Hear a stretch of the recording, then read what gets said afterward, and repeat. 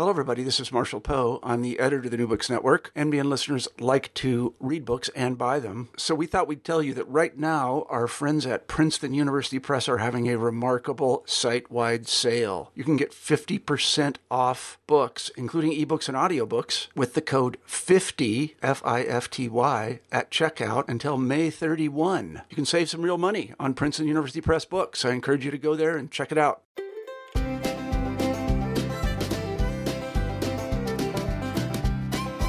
Hello again, and welcome back to New Books in the American West, a channel on the New Books Network. I'm Stephen Hausman, your host and visiting instructor of history at the University of Pittsburgh.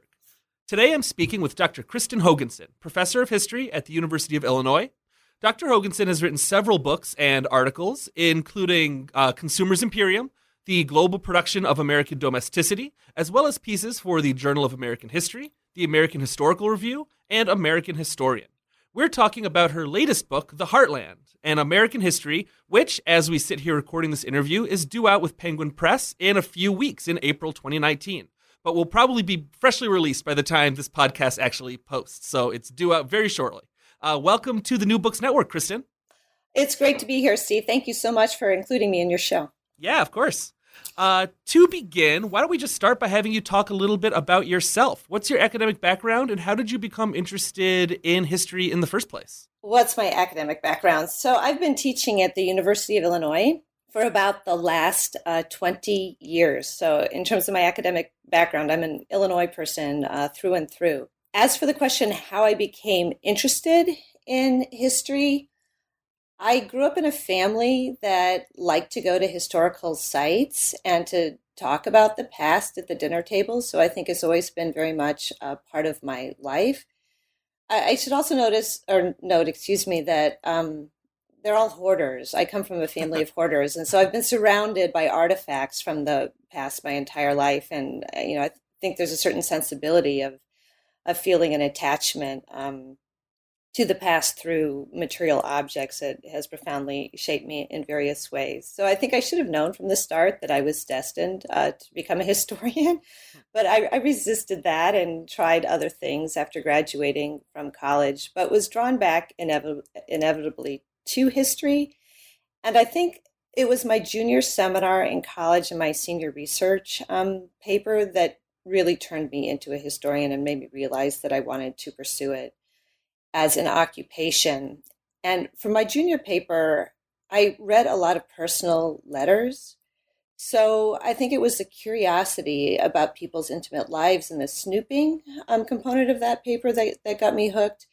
And then for my senior thesis, I read a lot of testimony before congressional committees. And that too proved utterly fascinating to me. I think I like the puzzle component of it, of putting the different pieces together and trying to figure out what was happening even when people didn't explicitly say what was happening. And it was the idea of solving a mystery that ultimately made me a historian. It's always very interesting to me, having talked to several people now for this podcast who are involved in professional history in one way or another, that so often it seems like interest in history begins at home, often in ways that people might not even recognize at the time. And then they kind of come to that realization later on that, I've kind of felt this way about the past. I've been interested in the past for my whole life, that it started when I was a child in a lot of ways. I think that's true, that we're often shaped by, our early childhood experiences and by ways of thinking and trying to grasp the world around us in ways that I guess we either never get over or are really grateful that that this was the way we were taught to see the world. So what got you interested in the topic of the book we're discussing here today, in the American Midwest and in the Heartland as both a place and as a concept? What brought you to this topic? That's a great question. I think when I talk about the book now, people assume that it is a response to the 2016 election, which has drawn a lot of attention to the Heartland, including from on the part of people in coastal areas who may not have been thinking much about it prior to the 2016 election. But I should note that my interest in the region goes back much farther. I'm a sixth generation Midwesterner, so even though I grew up basically in exile, mostly on the East Coast. Family connections to the Midwest were always very important to me. And I've always felt a sense of attachment to the Midwest for those reasons. But I also, was someone who tended to just visit relatives over the summer. And I bought into a lot of stereotypes about the region, including the idea that it was more provincial. And I'm speaking specifically of the rural and small town Midwest, more provincial than global cities such as New York and LA, and less connected than places on the edge, places like borderlands communities and coastal areas. But when I moved to Illinois many years ago, I turned on the radio when I was unpacking on a sweltering hot summer day, and out came the weather forecasts, and they were for China, Argentina, and Brazil. And I realized that I had no idea where I had landed, that this was not, part of the Midwest that I was familiar with. And I had been reading quite a lot of things at the time about globalization. This was the hot topic of the day. And listening to the radio forecast, to the weather forecast, I realized that all the geographies of globalization that I had been reading about in academic literature assumed that there were left behind places that just didn't really matter to that history, and that the rural Midwest was one of those left behind places. So that made me very curious about the place that I had moved to, and in essence planted the seeds for the book. Although it took me a long time to write the book because I was already embarked on another project, which, I had to wrap that up before getting going on the Heartland book. But ever since that first day as a resident of Illinois, downstate Illinois in a rural county, I wanted to make sense of the place. As we start to get into the book here, I want to start first with what I guess you can call maybe like a methodological question, because you begin each chapter with a small section, not quite a vignette, but sort of a unique way of showing basically transcribed primary sources. And you call these sections archival traces in the book. So why did you decide to include these? And what function do you feel like they serve in the story that you're trying to tell here? Well, they serve several functions. So in the most self-serving level, I fought hard for a lot of material in the book. It took me a long time to write it. It was not easy to research, and I had to do just a ton of digging, to write even a sentence, and just sometimes weeks to put a paragraph together. And I uncovered a ton of things that aren't in the book that I really didn't have the space or the time to pursue in more depth. So part of it was to register some of the things that I'd found that I didn't get to use, that I was loath to let go of.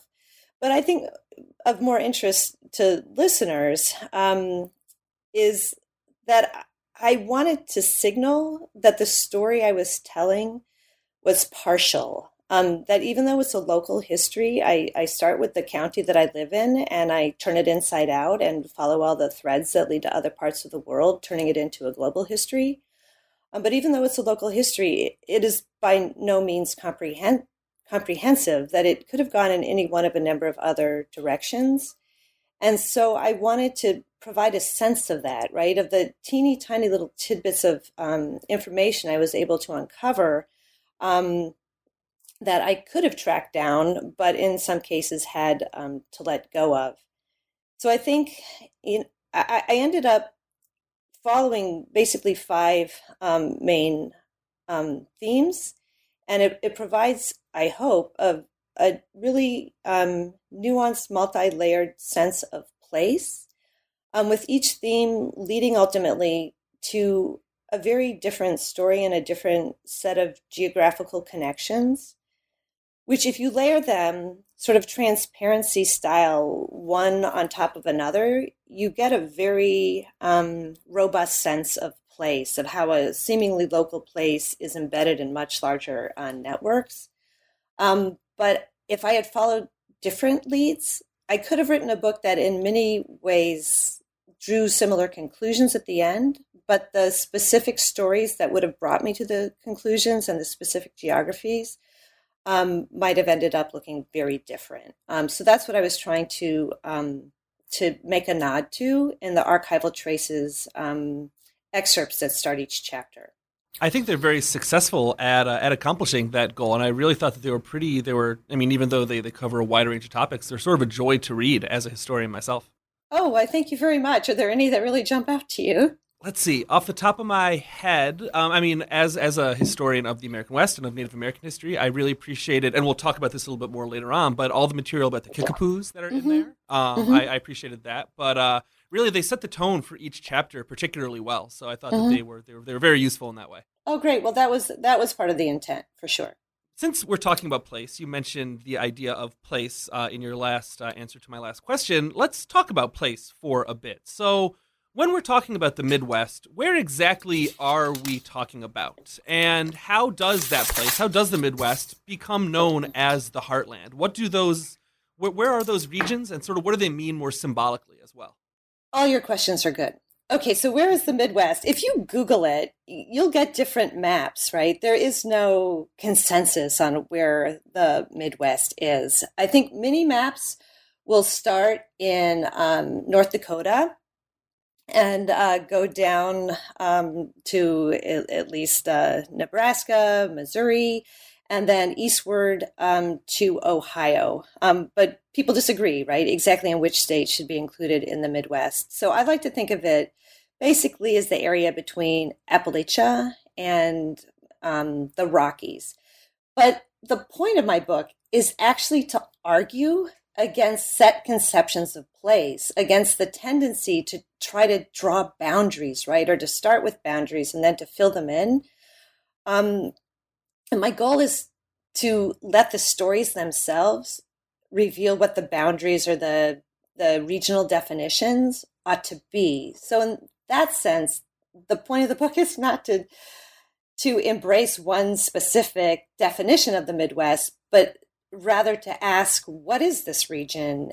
How do we define it? Where do its edges, kind of blur into other geographies? And what are the different threads that have stitched it to far wider tapestries? So I'm trying to get at a way of understanding region and locality and place that is not all about wall building and looking inward and defining differences between insiders and outsiders to a particular region or place, but rather to make us more aware of how people in, say, places understood to be regions within the nation have actually been connected to others outside of those regions. As for the question, where did the idea of the heartland originate? There is a long backstory to that. So the area of the country that I write about hasn't always been, obviously, the American heartland, nor either just the American Midwest. So for a long time after being incorporated into the United States, it was the old Northwest, and then became known more as the Midwest or Middle West.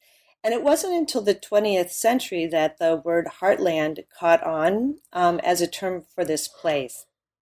So the word heartland was first used in 1904 by a British geographer, Sir Halford Mackinder, who was writing against the naval theories that were very popular in his time period. So the naval theories basically hold that whoever controls the oceans of the world will exercise global power. And Mackinder argued that, in fact, it was the land masses that really mattered in terms of national or imperial power. And more specifically, he said, whoever controls Eurasia will ultimately control the world. And this was a theory that was later embraced by Adolf Hitler and his Nazi regime, and provided a lot of, the logic behind their efforts to dominate all of Europe, thinking that would ultimately lead to, more even wider global power. And the word first began to circulate widely in the United States in the context of World War II, in writings on the war in Europe and the struggle to control the European heartland.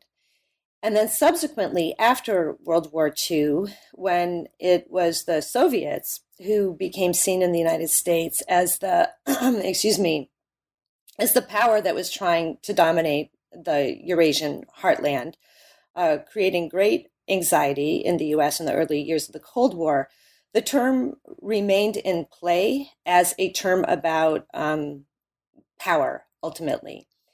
So in terms of how it became embraced domestically, when people were thinking about the Eurasian landmass, they also began to think about, what are the other sources of geographic power in the world? And a lot of attention then was drawn to North America as not as significant in terms of the total land mass and the population as Eurasia, but nonetheless as a significant locus of land-based power.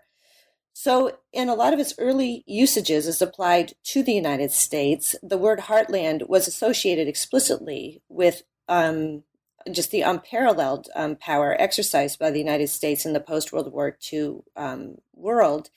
And it was typically pinned to urban industrial areas. But at the same time that the word heartland came to convey the industrial capacity of the United States, it also took on, in parallel fashion, a different set of meanings. And these meanings were more about nostalgia and appreciation of a more agrarian lifestyle, and the sense that there was a symbolic core to the nation that was in fact imperiled by some of what was happening in the urban industrial areas that were producing so many manufactured goods. So those areas were seen as populated by more Southern and Eastern Europeans, more by African Americans, and people who had more white nationalist inclinations of a certain vein. Thought that the rural heartland really embodied what they saw as essential national characteristics that were imperiled and that needed to be shored up at all costs. So that is the origin of the vein of the heartland that I write about, which is the idea of the rural and small town Midwest as being the quintessentially all-American place. And you write in the book that the heartland has a reputation for provincialism. And I'm wondering if you think that this reputation is fairly earned, or if that's sort of a misnomer in a lot of ways. Well, as I just said, the heartland has had this reputation as being the quintessentially all-American place. And a lot of that perception of the region has to do with the sense that the rural and small town Midwest is more local than other parts of the country. It's more insulated by virtue of its geographic position, surrounded by a major land mass.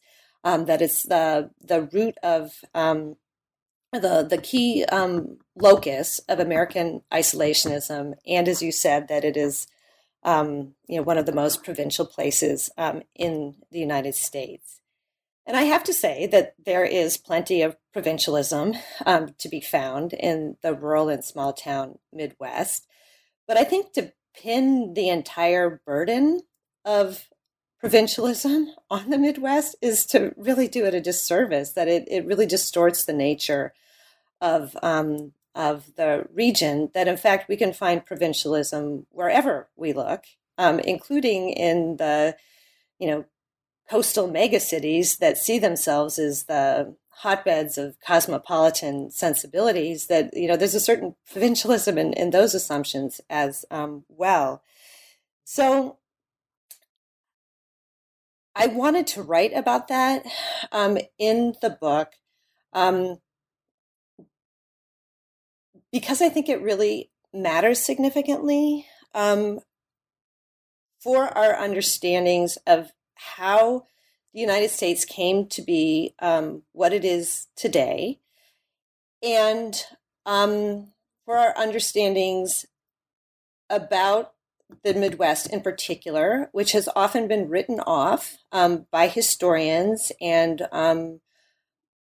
wider audiences as not really worth much attention or consideration, right? With the assumption being that it is this local, provincial, isolated kind of place, and that it's fundamentally dull and uninteresting in a world of global connections. And I wanted to question that and see if there were other stories that really haven't been explored, given the general tendency to write off the Midwest. And then I wanted to pursue the idea that geography is somehow destiny, right? The geographic assumptions behind that people are so inevitably shaped by their place on the map that that some kind of geographical determinism sets in, and that people who are in the middle of the country, by virtue of that location, really are insulated and insular because of where they are. And the more I began to research the region, the more apparent it became that the people in the center of a major landmass, such as North America, are actually in the middle of everything, rather than being on the periphery of places that are assumed to be more important. And as you know from having read the book, that one of the major conclusions is that the stereotype of Midwestern provinciality, that is really a stereotype about the rural and small town Midwest, not about places like Chicago, which have long been recognized as global cities, that stereotype really shows a signal ignorance of histories of connection that have not been visible to people writing from major cities or from coastal areas or other parts of the country, that they just have not noticed or identified the site-specific ways that the Midwest has been connected to other parts of the world. Nor have they, in fact, noticed, many of the ways that the Midwest actually resembles other parts of the country, right? We, too, in the Midwest have people who have been immigrants, who have served in the U.S. military, who've been involved in missionary enterprises. We, too, have access to box stores and imported goods and Caribbean cruises, for people of a certain, economic status.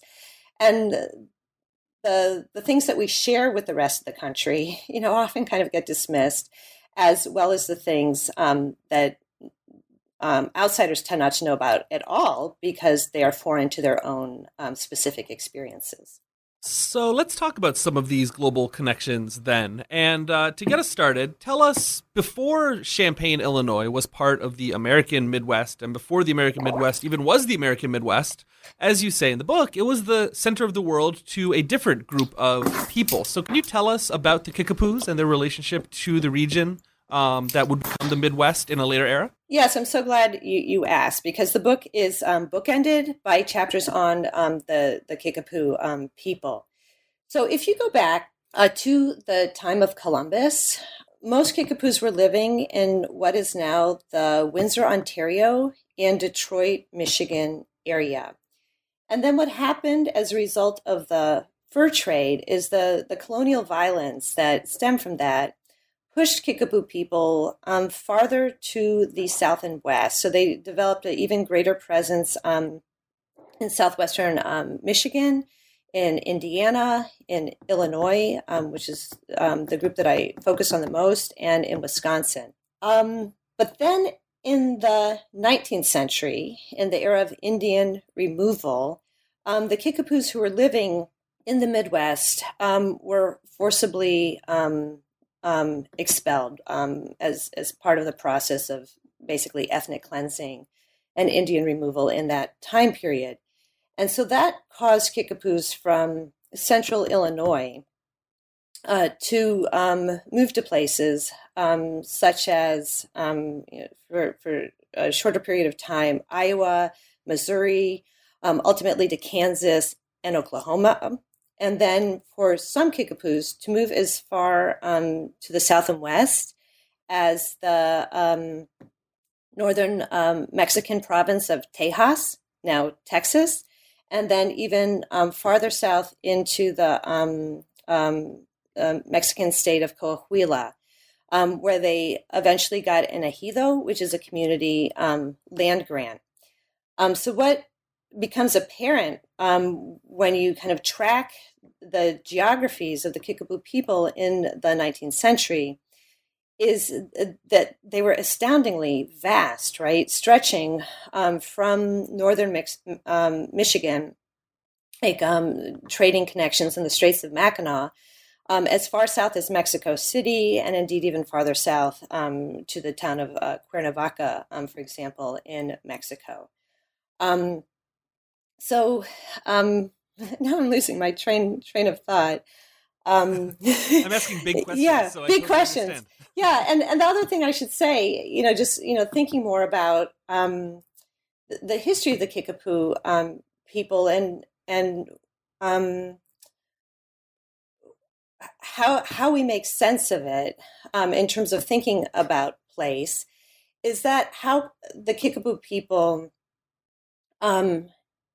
experienced their position in place was very different from how the pioneers who displaced them regarded their position in place.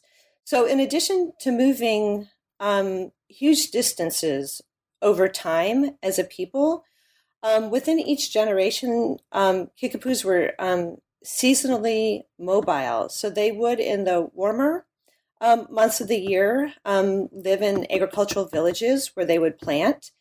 But in the colder months of the year, they tended to travel more widely to hunt, to secure protein and food that would, get them through the months of want, when they couldn't be growing corn and squash and beans and so forth.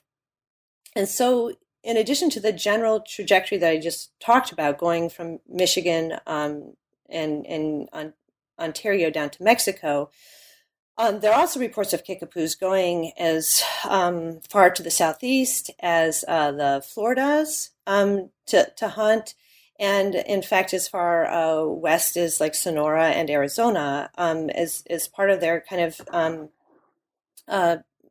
historical tendency to be highly mobile in the 19th century. And if you translate the meaning of the word Kickapoo, or understand kind of the self-conception of what it means to be Kickapoo, it means to be a people who move about and walk about. So in the very idea of nationhood and selfhood and Kickapoo-ness, there is a sense of it's not about a specific place on the map. It's not about being walled into a particular location, but it's about a way of being in the world that is an open way of being in the world that involves the capacity to move through space. So the pioneers who came in to Illinois Territory and then later after 1818 to the state of Illinois had a very different idea about their place in the world, which is highly ironic because by definition, pioneers are people who came from someplace else, who then relocated in the case that I'm writing about in the American Midwest. And the pioneers invented basically the idea of locality. So it had not existed in places such as central Illinois where the Kickapoo had been living because it wasn't an operative category for native nations such as the Kickapoo. But when the pioneers came in, they really felt like they had to make claims to place, that they knew that they were usurpers who had forcibly dislocated people with prior claims to place. So they began to write all kinds of local histories and form old settler societies and celebrate their pioneer heritage. And in all these accounts, including in ones that were published in their local histories, they celebrated themselves as people who had made the place local, that they had built their houses, fenced in their farms, built their hedgerows, and had established themselves as the people who literally owned the place, in juxtaposition to the people who they had forced out and in juxtaposition to later arrivals, many from Europe, who were pouring in. So I think the point that I'm trying to make is that they invented locality for self-serving political reasons, claiming themselves to be local because they knew that there would be claims to rights and belonging and power and authority that would follow from those claims.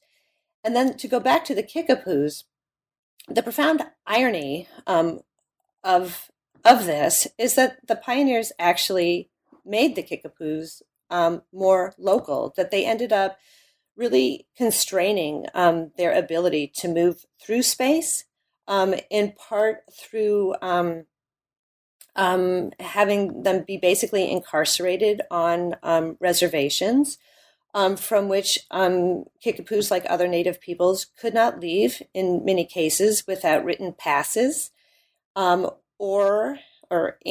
in addition to the written passes, with agents who would accompany them on their travels if they left the reservation. Some were imprisoned on U.S. Military posts, such as Fort Leavenworth. Some ended up, this is like the reservation on steroids, in the U.S. penal system.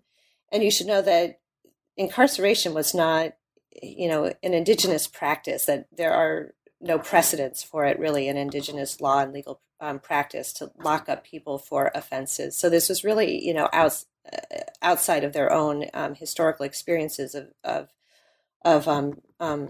trying to seek justice. So Kickapoos end up in the U.S. Penal system.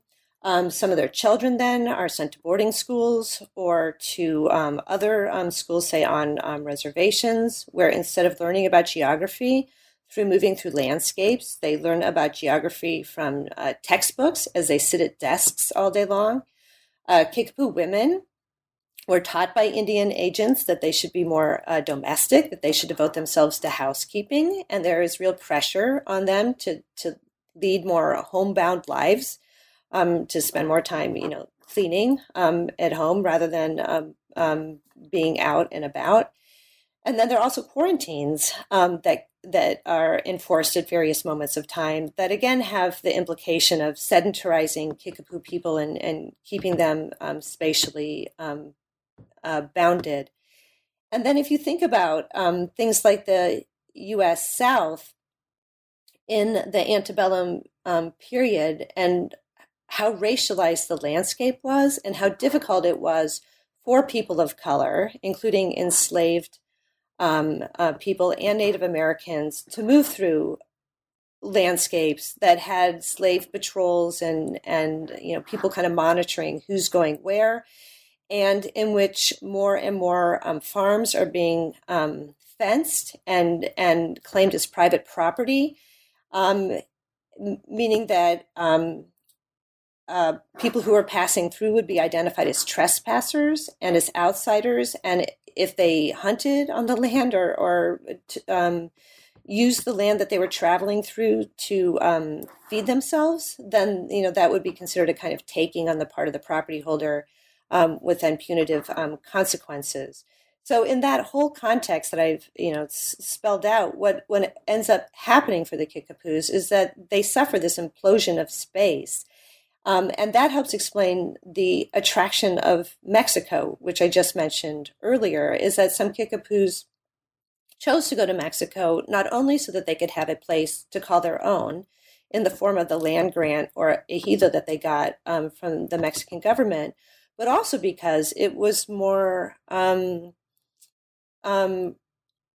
open geographically to Native peoples who could move more through space without Indian agents and patrols and a central government trying to crack down on them and keep them spatially constrained. So I think in terms of the larger takeaway for what the specific case study of the Kickapoo people tells us about Native American history more generally is that, yes, of course, land losses mattered profoundly. Removal policies mattered profoundly, that the harm was real and enduring and significant.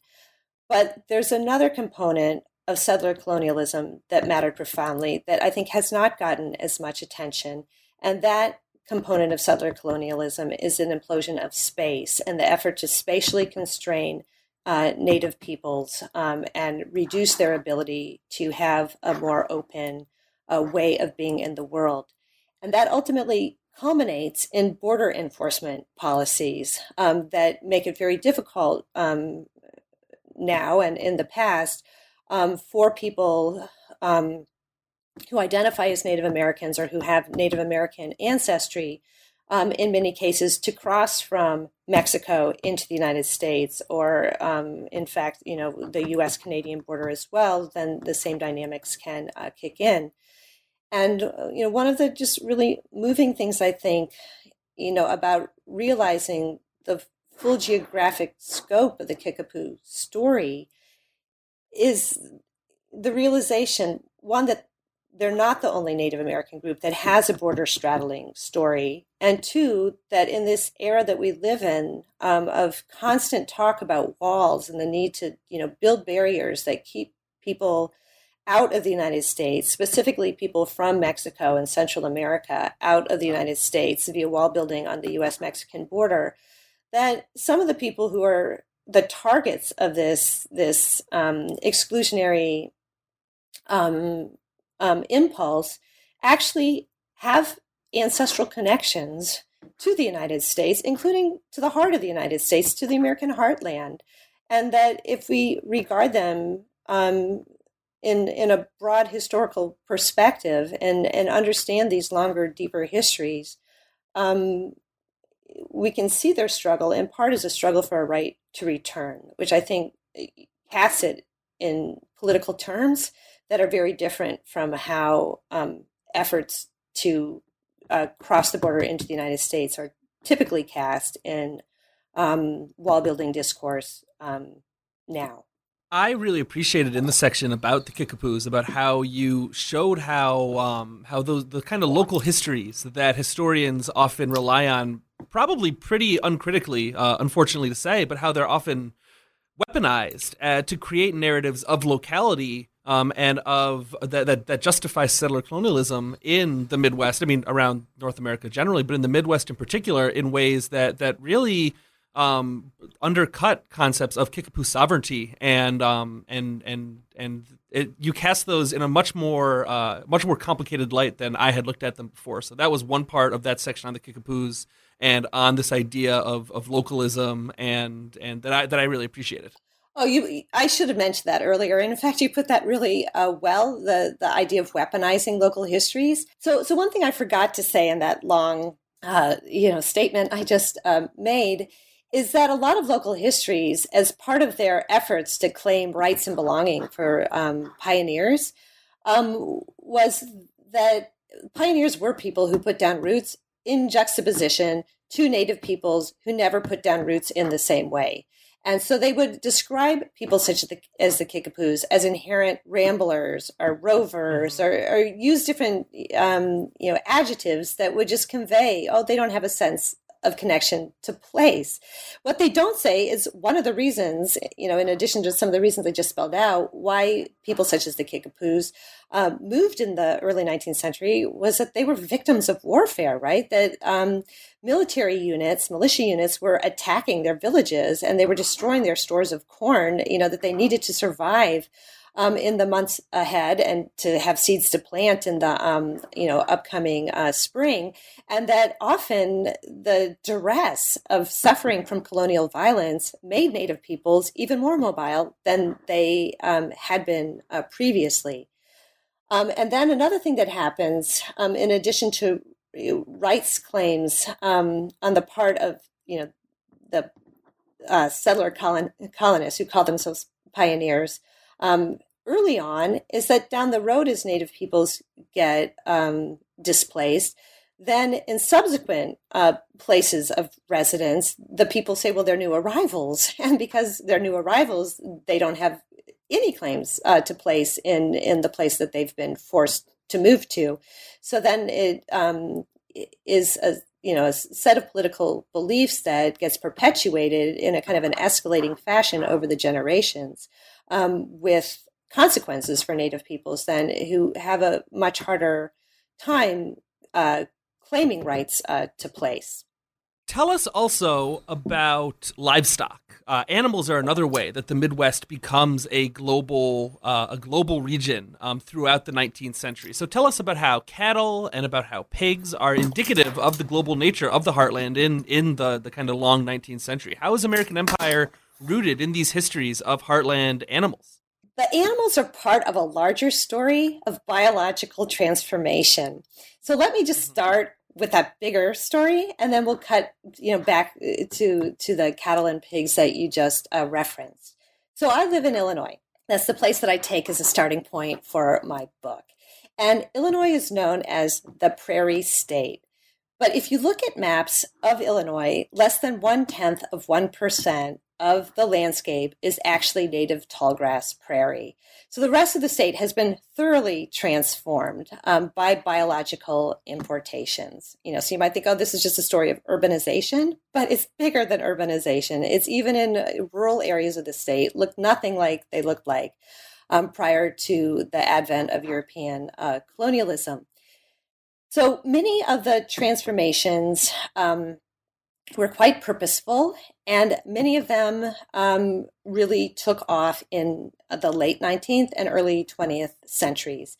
And we can see some of the transformations, just from the air. They're so significant. So think about things like the fields of soy, right, that are checkered with cornfields across central Illinois. Soy is an East Asian crop that was introduced around the turn of the 20th century. But you can also find it if you have the tools, if you have a microscope, on a much smaller scale. So at the same time, scientists began introducing bacteria that they had imported from Germany that could fix nitrogen in the soil, which would keep the soil healthier and make it more productive over the generations. So, you can't see that from the air, but again, it's this really significant biological transformation. If I look out my kitchen window into my backyard, I have an apple tree, which is like buzzing with, honeybees in the summer. Many of those bees are descendants of recent immigrants that were brought in, again, at the turn of the 20th century because they were thought to be superior to native bees. If you look at the trees themselves, they too are descendants of late 19th century importations of cuttings that were thought to yield better apples than ones that had been brought previously by European colonists to the eastern states of the United States. And these are not the exceptions, right? That this is the rule for the biological plant diversity of the rural Midwest, that if you look at the region in ecological terms, it's just profoundly un-American because of the sheer range and number of plants that were purposefully introduced to make the region more like places that the European settlers knew from home, but also, as the case of soy and sorghum, suggests, just to enhance profitability and enable them to reach global markets, even through things that were not at all familiar to them upon arrival. So that's the backstory then against which the animal importations took place. So the part of Illinois that I live about 150 miles south of Chicago, was one of the last parts of this state to be densely inhabited by Euro-American settlers. And the reason why is because it was so swampy. It was basically thoroughly wetlands. And from the air now, you can still see residues of that. You can still see like puddles in the fields. At this time of year, they're called fludels, and birders like to go to them, to see what migratory birds, land and make use of the puddles. That's a great word, by the way. Yeah. But the fields don't look anything at all like what they looked like in 1800, when they were basically, it was marsh. And those early conditions meant that it was very difficult for farmers moving in to cultivate large pieces of land, because the seeds just wouldn't take hold in such wet conditions. And so that made Illinois a major rangeland in the early to mid 19th century. And the initial animal that was most profitable, it was the cattle industry, and the land was used for grazing purposes, where the cows could go and kind of higher land where they could get more grass.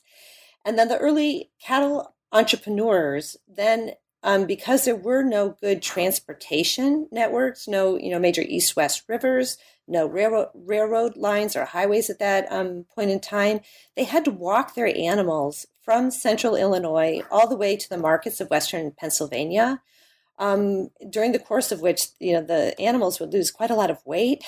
And I think probably the drivers would too, because it was quite an arduous trip. They had to swim a couple rivers. They had to watch out for bandits on the road.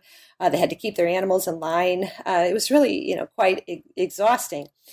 So over the course of the 19th century, they began to drain their fields and gained the capacity to plant more grains, a major grain of which was maize or corn, which was used largely for livestock fattening. And then in the aftermath of the Civil War, those who were still using their land for grazing purposes began to get outcompeted by places to the southwest, particularly Texas, which became a kind of major ranch land with the capacity to just produce massive numbers of animals, kind of rangy, tough, hardy animals that could be sold for meat purposes. So the farmers then in places like central Illinois and what was becoming the Corn Belt decided that they had to have a different economic model to compete. And so what they did is they started to import high-end animals for breeding purposes that they thought would mature faster, put on weight faster, and marble in ways that would make them attractive to the higher-end markets of the U.S. East Coast and Europe. And to get those animals for breeding purposes, they went not only to Britain and other European countries, starting in the 1850s, but they also went to Ontario, especially after the Civil War. And in Ontario, there were a number of livestock breeders of British ancestry, and some of the most prominent of Scottish ancestry in particular, who had these close family ties to breeders in Aberdeenshire, and who, through those familial networks, would import, some of the most valuable livestock in the world at the time to their farms in Ontario, and then U.S. buyers from the Midwest, through this kind of densely felted network of livestock breeders, would travel to the Canadian fairs to purchase animals, and the Canadians would come to the U.S. fairs to sell their animals. And they would import animals that were understood as basically aristocratic animals. They were pedigreed animals whose ancestries were traced in herd books back through the generations, and who had names in many cases that were prefaced by words like Lord or Duke or Sir, that indicated that these were, European high-value animals that would connect the breeders of places like East Central Illinois to the aristocratic breeding circles of the old world. At the same time that they're importing these animals that were basically racialized animals, right? Understood as Northern European, pure-blooded aristocratic animals. At the same time as they're importing those animals to their farms for breeding purposes to improve the quality of their herds, they also are becoming more invested in the fattening industry, the feedlot style fattening of range animals prior to their slaughter for meat purposes. And to obtain animals for fattening purposes, they looked in the other direction to the U.S. Southwest. If you look at older histories of the range cattle industry, they tend to just exclude Mexico, right, from the map. That the geography basically ends with the southern Texas boundary. But I dug around a bit, and it became very clear that the borderlands between northern Mexico and Texas were quite open in the late 19th and early 20th centuries, that there was a lot of border crossing back and forth, that Texas ranchers would go to Mexico to acquire animals. They would invest in ranches in Mexico. It was easy to have animals, wander off of different ranches, cross the river, the Rio Grande, one way or the other. There was tons of rustling that went on back and forth across the border. And so to say that the animals that were imported for fattening purposes were just Texas animals really misses that there was a huge Mexican component to the story. And the thing that tipped me off to the Mexican component of the story was different disease outbreaks, which were quite concerning to Midwestern farmers because not only did they suffer losses from the animals that they had brought in for fattening purposes that were diseased, but also the high-end, the expensive animals that they were breeding on their farms were actually more likely to become quite ill and to die from diseases introduced by the animals from the South. The leading disease, the one that figures largely in the book, was known as the Spanish fever, and on occasion is Mexican fever. And it caused all kinds of horrible, symptoms like frothing at the mouth and stiffening, and was lethal to high-end animals. And farmers were able to quickly figure out that it was something that was introduced by animals brought in from the South, either in some cases up the Mississippi on steamships, on the decks of ships, but in other cases, animals that had been driven long distances over land to railroad lines that could then carry them from places, such as Kansas, to the feedlots of states such as Illinois. They realized that those animals were the vectors of disease. And rather than regarding the Mexicans as alliance partners in combating animal-borne diseases, much as they regarded Canadians as alliance partners when northern animals introduced diseases, as they sometimes did, most notably in a disease known as pleuropneumonia, which was also quite lethal. U.S. Agriculture Department officials and state officials and farmers regarded Mexicans as, in essence, the threat, and thought that they have to be kind of walled off, that there should be exclusionary policies that would prevent animals from the South from entering kind of quarantined areas in the Midwest that were at risk from disease introductions, which again is really, really different from the policies adopted in respect to the animals introduced direct from Canada and Europe. And instead of regarding the Mexican animals as high-end animals worthy of individual attention and huge investments, exemplifying the highest racial stock, they knew that most of them were steers that had been castrated, that would not carry their lines forward, and they devalued them in racialized terms, seeing them as the descendants of animals brought over from Spain in the time of Cortez, which were thought to have African ancestors from northern Africa, and that rather than being improved over time as European animals from Northwest Europe and then exported via Canada in some cases had been, they thought that the Spanish animals had only degenerated over time in the rangelands of northern Mexico and places such as Texas. So they really regarded the animals as, even though they were economically dependent on them, they regarded the southern animals as, kind of racialized menaces to their higher end herds. And they regarded Mexico in general and its entire kind of ranch industry as a place that really should be uplifted through the introduction of genetic stock from white farmers and their Northern European animals. So I think what I'm getting at is that through the story of cattle, we can see that the rural Midwest was very much a borderlands place in the late 19th and early 20th centuries, but a borderlands place in the sense that it was on the periphery of two borderland systems, the U.S.-Canadian system to the north and the U.S.-Mexican system to the south, and that the U.S.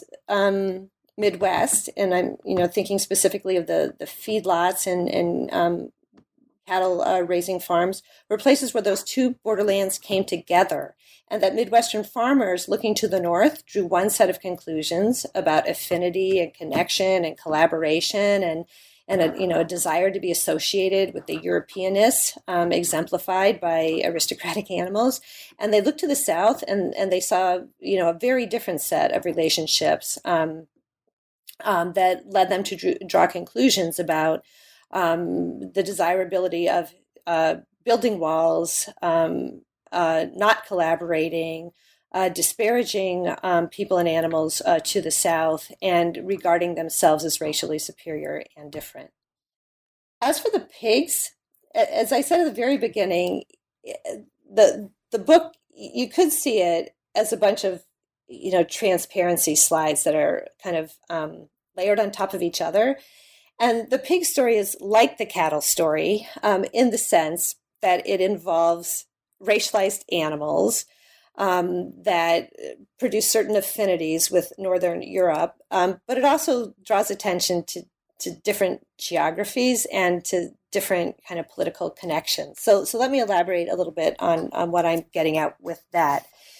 So even in the early cattle raising days, farmers invested heavily in pigs, in part because they could let them loose in the fields where their cattle were grazing, and the pigs would kind of glean the leftovers. So it was kind of an early, effort to maximize profits.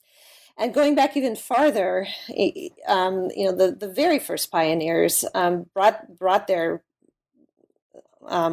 like almost semi-feral pigs with them, just because of their capacity to fend for themselves off in the woods and the easy access to protein they could get from these pretty much wild animals.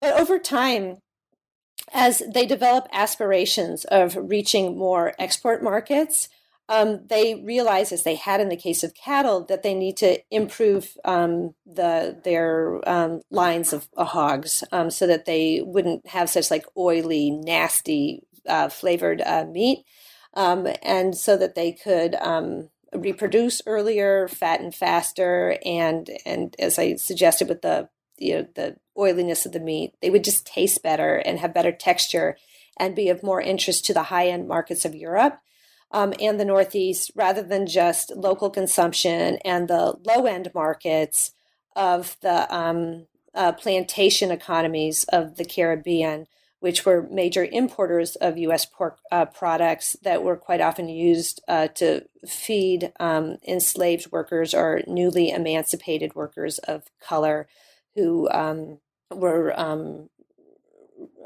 in many cases, or overwhelmingly quite impoverished and not capable of paying top dollar for their meat products. So U.S. Farmers in the Midwest start looking for genetic material, and as in the case of cattle, they import a lot of it from Europe.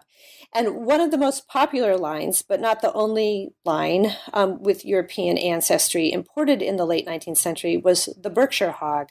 And there was quite a Berkshire phenomenon in the late 19th century where it just had all kinds of press coverage as the leading line of pigs for its many virtues, and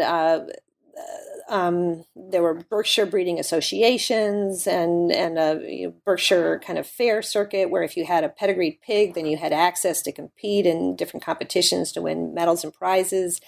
And there was all kind of Berkshire policy that was set by teams of people from not only the United States, which had invested heavily in Berkshires, but in places like Canada and Britain as well. They would get together in these, gatherings to determine what attributes they would look for in the breed. And the thing I want to point out about the pig is that even though, in terms of its ancestry, even though it was understood as a British pig, the farmers who were buying into it knew that it had Chinese ancestry, recent Chinese ancestry, via the ships of the British Empire that had brought East Asian animals back to Britain for livestock improvement purposes.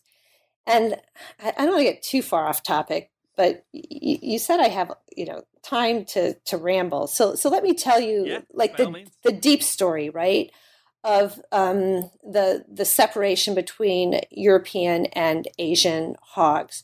So people who've studied their genetics have decided or determined that their last common ancestor prior to the early modern period was about 7,000 years back.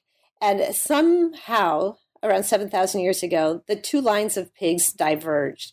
So European pigs tended to be kept in pens for only part of the year and fed the waste from, say, the household, right, the slops and so forth. And then in the fall, they would be let loose to go forage in the woods for mast, overwhelmingly. So that would be like the acorns or beech nuts, that kind of thing that would fall to the forest floor. And so they had to be very hardy animals to survive, in the woods. They often crossbred with wild boars, which, kind of just enhance their wild attributes. And they were known as being just like nasty, mean, vicious fighting animals. But it was the practice of letting them loose in the woods in the fall before the slaughter that actually put enough, kind of meat and fat on them that made it worth keeping them for the whole rest of the year. So that was kind of the business model for raising pigs in Europe through the medieval period. But in China, they had a really different practice, which was keeping animals penned up, keeping their swine penned up year round, constantly feeding them household and other scraps, and then selectively breeding them over time, which meant that the Chinese pigs, over the course of many, many generations, developed much longer intestines, which enabled them to squeeze more nutrients out of each unit of food that they were fed, which then had implications for their capacity to fatten. So basically, the Europeans got a 7,000-year shortcut when they started importing pigs and using them for breeding purposes. So one of the resulting animals was the Berkshire hog, which was widely adopted in the Midwest. And even farmers who weren't high-end Berkshire breeders would often, have access to stud boars who then could affect the character of their entire herd. And so through the access to this higher end animal, they were able to develop meat products that were more attractive to European purchasers. But they didn't have the capacity to get these meat products to the European market very readily prior to the construction of the railroad, because their main means of transportation was waterborne transportation, which, if you know about like the Mississippi watershed, it flows south towards the Gulf of Mexico, which would mean shipping things via flatboat and ultimately steamboat to New Orleans. And then the most proximate markets were the Caribbean markets, which were not high end. And it was a lengthier trip and more complicated trip to make it all the way to the most lucrative markets, particularly via Liverpool to the British markets. So to access markets, they need better transportation networks. But the United States in the 19th century is a developing country, and investment capital is really hard to come by. So the first land grant railroad, which was the Illinois Central Railroad, turned to London to finance the construction of the railroad. And they get the capital that they need from London at better rates than they would have gotten in New York. And they also end up buying not only some of the earliest engines, but some of the earliest rails were in fact imported from Britain and then laid in this line that stretched from Chicago through central Illinois all the way down to New Orleans. And what this line meant was that rather than having to float everything downstream, farmers could ship their stuff up to Chicago, where packing got concentrated. And then Chicago had all these lines that led to the east, enabling rapid transport to the harbors from which many ships left for Western Europe, including Liverpool. So it gave them access, this London capital gave them access to European markets. And then what happens when the pork arrives in Europe is that it outcompetes meat products that are produced by European farmers, causing some, particularly in Britain, which was the leading importer of American pork products, causing some rural people to not be able to make a go of it on their farms or the farms where they had been working as tenant laborers. So that causes even more dislocation in Europe, causing some people to emigrate to the United States and to Canada and to settler colonies such as Australia and New Zealand. And then all these immigrants are entitled by law to a certain amount of meat, typically salt pork, on their journeys. So it's like the U.S. pork product is literally nourishing further colonialism. And the British military also becomes a purchaser and user of U.S. pork products, so that it's not only things like polar expeditions and Abyssinian expeditions, but also the U.S. British Navy is purchasing pork that's barreled and labeled things like mess pork to feed its kind of global military presence in the 19th century. So the point of this story is to draw our attention to a whole different set of geographies, which in many cases are British colonial geographies, and to draw attention to just the investments in empire on the part of U.S. pork producers who really valued the British export market for their product, and to point out that the empire that they were deeply invested in wasn't always their own settler colonial empire, or even like U.S. activities in places like Cuba and Puerto Rico and Panama and the Philippines, but really deep investments in British imperial expansion, in part because of their economic interconnections. And let me just say one more thing about the pigs, is that the Berkshire hog and other lines of hogs that were developed in this time period were understood in writings about them as Anglo-Saxonist pigs. That they were understood as, despite their Chinese ancestry, as preeminently British animals. And like British colonial officials who were widely described in British, imperial materials at the time as being able to inhabit any part of the world and to govern and dominate any part of the world, writings on the Berkshire hog insisted that it was a universal hog, that in contrast to other lines of hogs that were locally specific or site-specific that would only do well in any one place, the Berkshire hog was the universal animal, and all of the most advanced modern people of the world would be investing in the Berkshire hog, and that it would advance the cause of Anglo-Saxonist domination worldwide.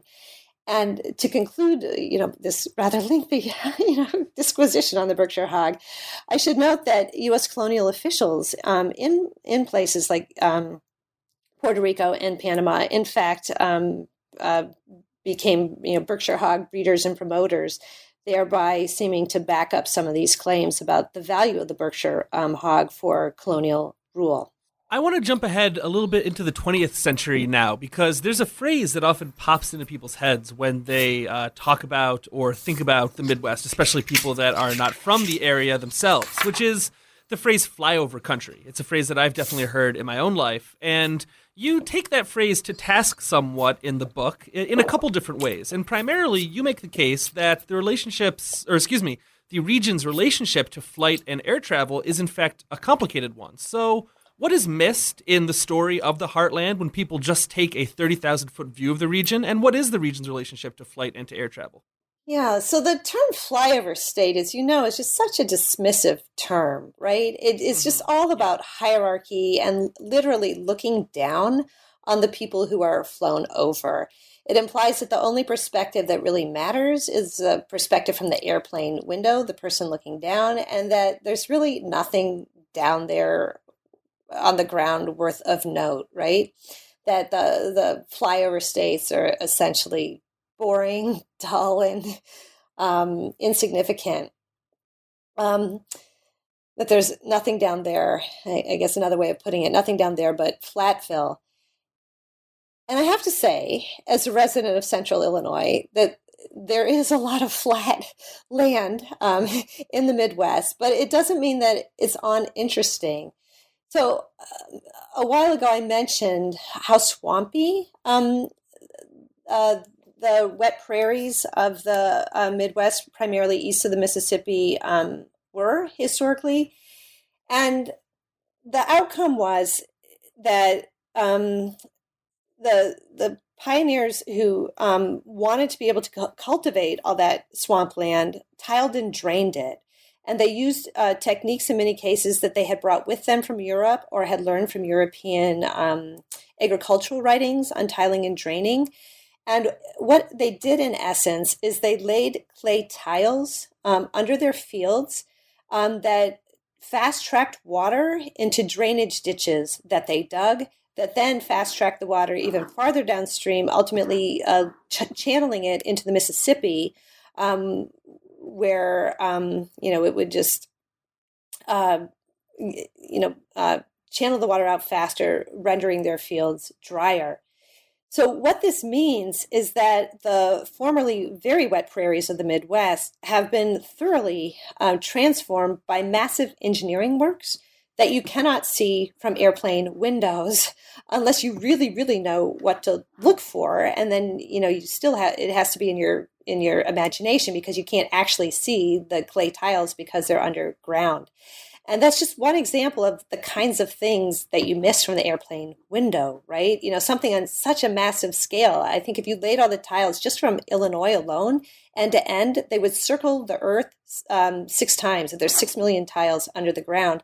And yet the flyers over have no idea, most of them, that they are down there.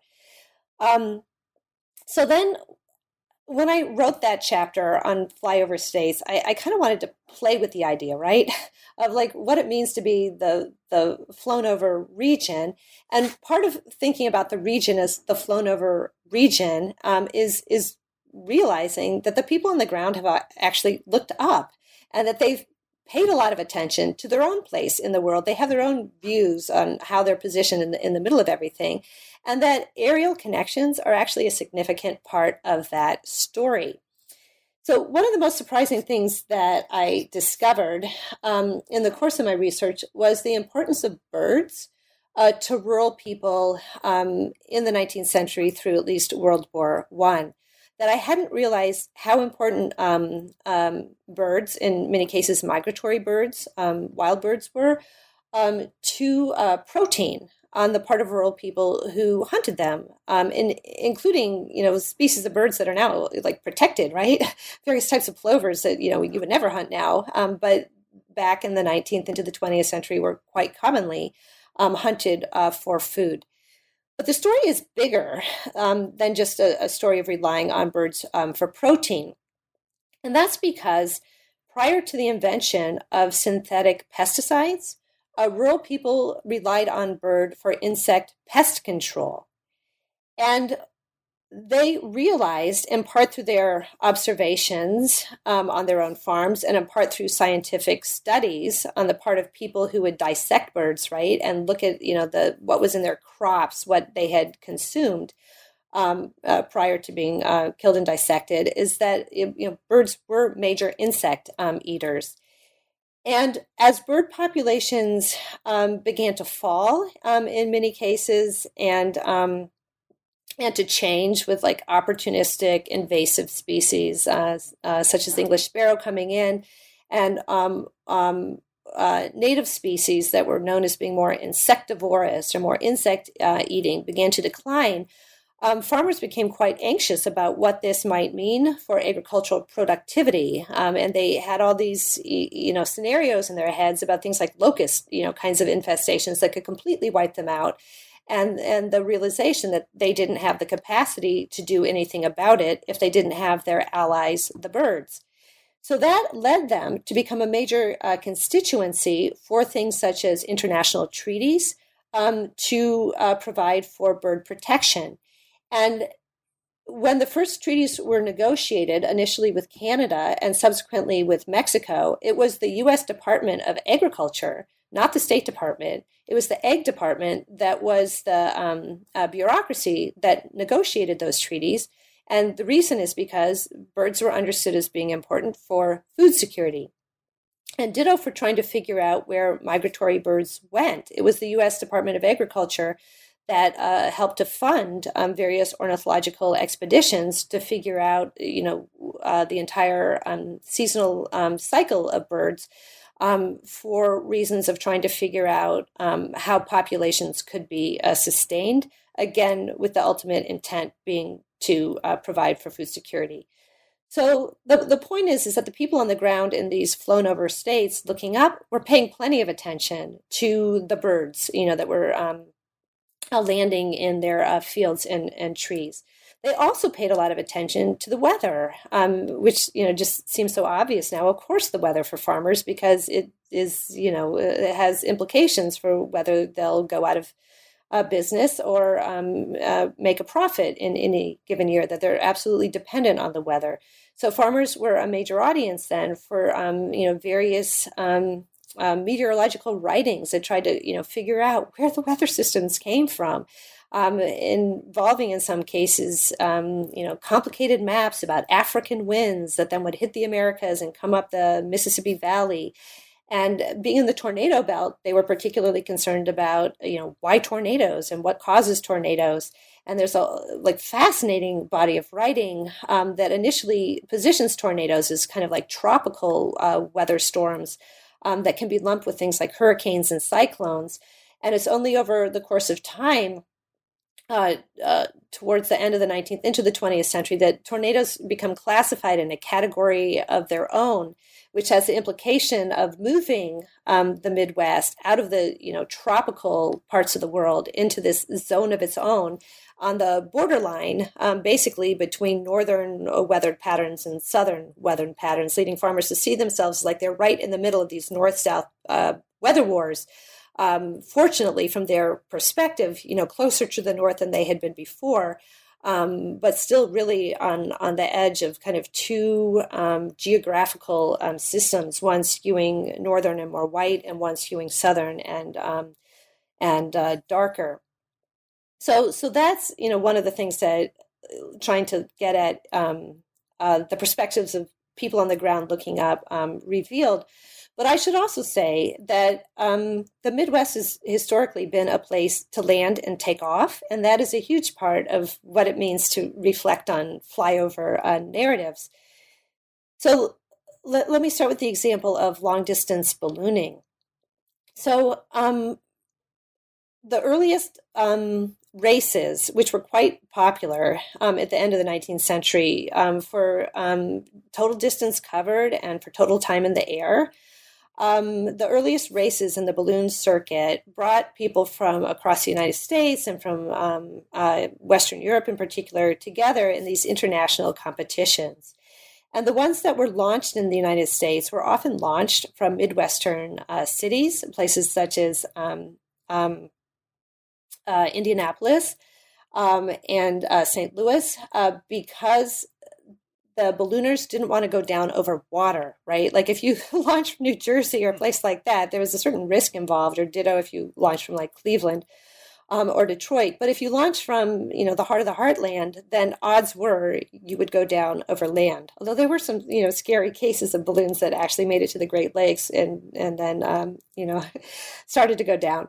But the sum of the matter is that farmers, like working in their fields then, would see these balloons passing overhead, and they would sometimes get ballast dumped on their heads. They would hear voices calling to them from the heavens. And there was this whole array of reports of UFO sightings in the earliest years of the 20th century. Where people would report seeing lights and hearing sounds in the sky in the night. And I think that's definitely connected to these long distance balloon races. So there was a sense of being on like some kind of circuit with that. And then ditto for the earliest airplanes. So as the word barnstorming suggests, early aviation had a rural component that it was, often reliant on farm fields, right, for runways, places to land.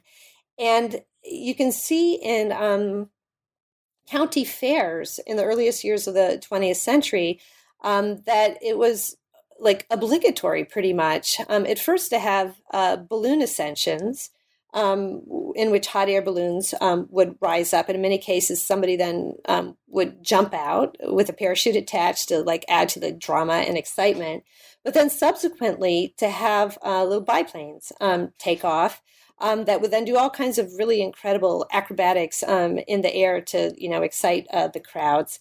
And the people who performed those aerial stunts, many of them were rural Midwesterners in origin. But there was also this kind of international cast of globe-trotting characters who were on this aerial performance circuit who then would pass through these small Midwestern towns for their county fairs to perform feats of, aerial daring and wonder. And then all that ultimately fed into military aviation. Especially during World War I, which is when it took off. And in the county that I take as my starting point, there was a base that was constructed, Chanute Air Base, in 1917 to train pilots to fly with the intent, which was realized, of sending them to France to perform reconnaissance and aerial combat missions. And the people who staffed that base, many of them had gained military experience serving as far away as the U.S. colony of the Philippines. And then more immediately, some had been involved in the Mexican expedition under Pershing and had flown various sorties into Mexico. And so then having done that, they came to Central Illinois to teach aviation to new recruits. And the military liked the rural Midwest for air training, at least in the warmer months of the year, because of the grid, which made it easy for pilots to navigate. Before they had good control panels, they would just follow the grid to figure out where they were going. And because all those fields that I mentioned had been tiled and drained, provided great places to land. So plane after plane went down at this air base or in the surrounding fields, and pilot after pilot walked away because they landed in relatively soft fields of corn.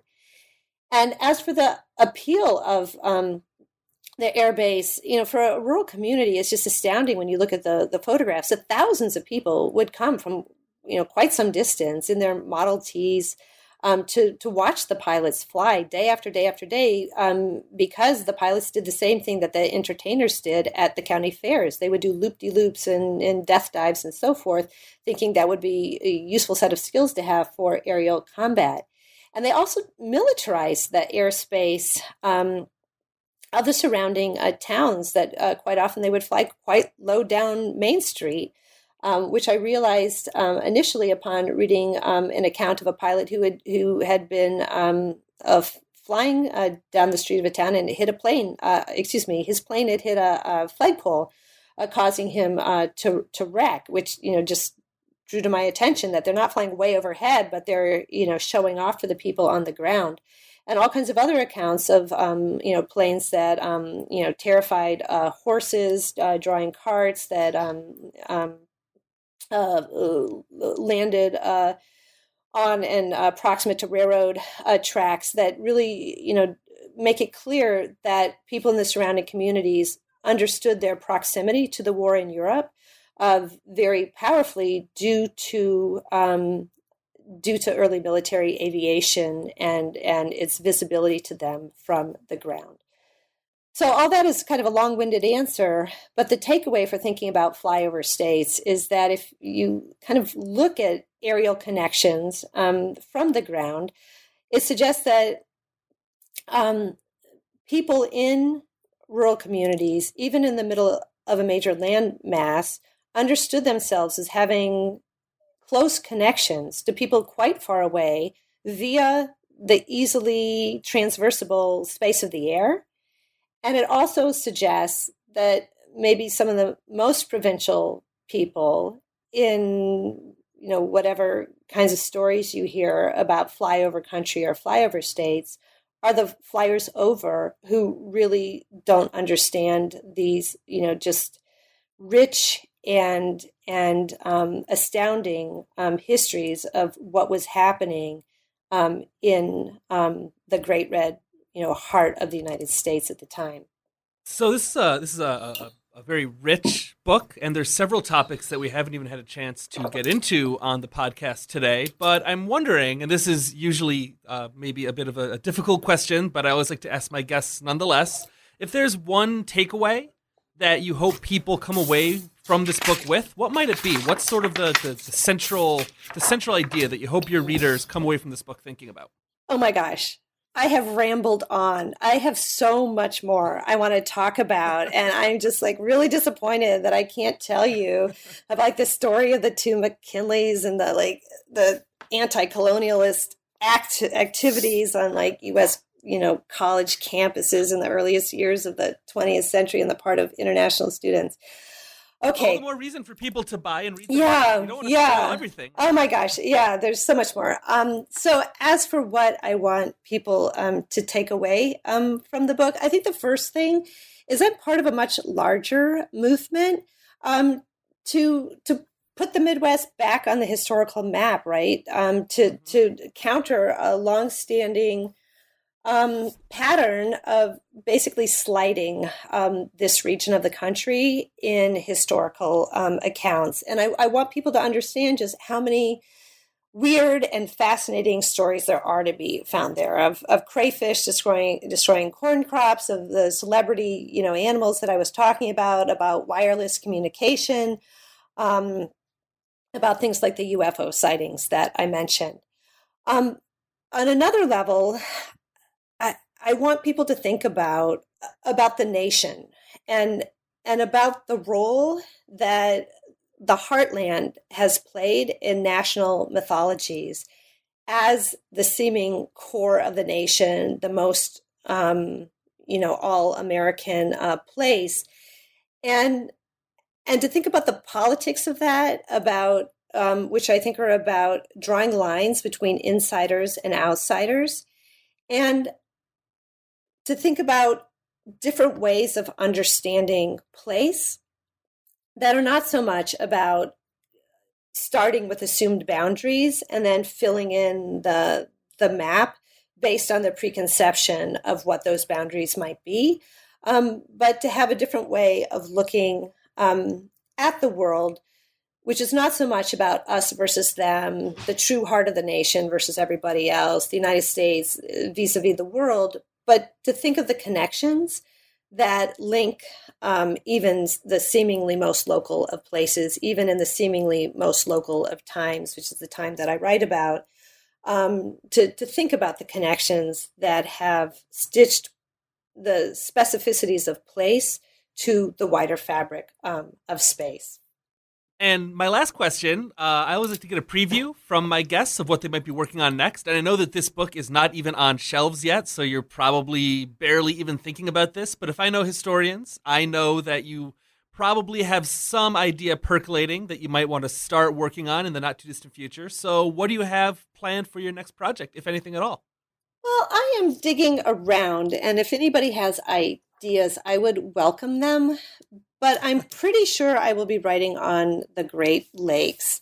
So originally I was curious about what it meant to colonize water.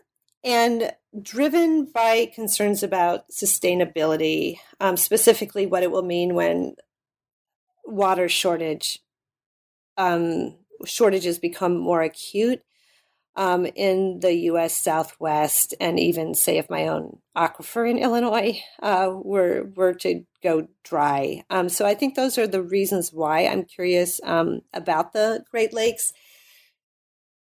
But I've started doing a little bit of digging in sources from my main time period, so the late 19th and early 20th century. And the thing that has jumped out to me most so far is power, and specifically hydroelectric power, which of course has settler colonial politics in terms of the people affected in many cases by taking land and by damming up different waterways.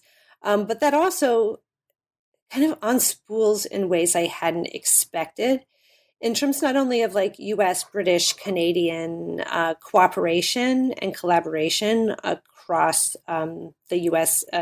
Canadian border, but ultimately I'm even beginning to turn up a couple leads on collaborations then to invest in hydropower and electrification in the Caribbean and Central America that was a collaborative effort on the part of like Canadian, British, and U.S. capital, which goes against, in part, the assumption that U.S. power in the Caribbean and Central American was pretty much U.S. power, that it emanated strictly from the United States. And if these leads, kind of take me anywhere, it suggests kind of different origin stories and different geographies to the exercise of U.S. power in the Caribbean and Central America. So we shall see. And if any listener has leads and suggestions for me, please send them my way. That sounds like a great project, and I hope you get some emails with some ideas. That would be super. Kristen Hoganson is professor of history at the University of Illinois. Her newest book, The Heartland, An American History, is out just this month in April 2019 with Penguin Press. Thank you so much for joining us today, Kristen. And thank you, Steve. It has really been a pleasure.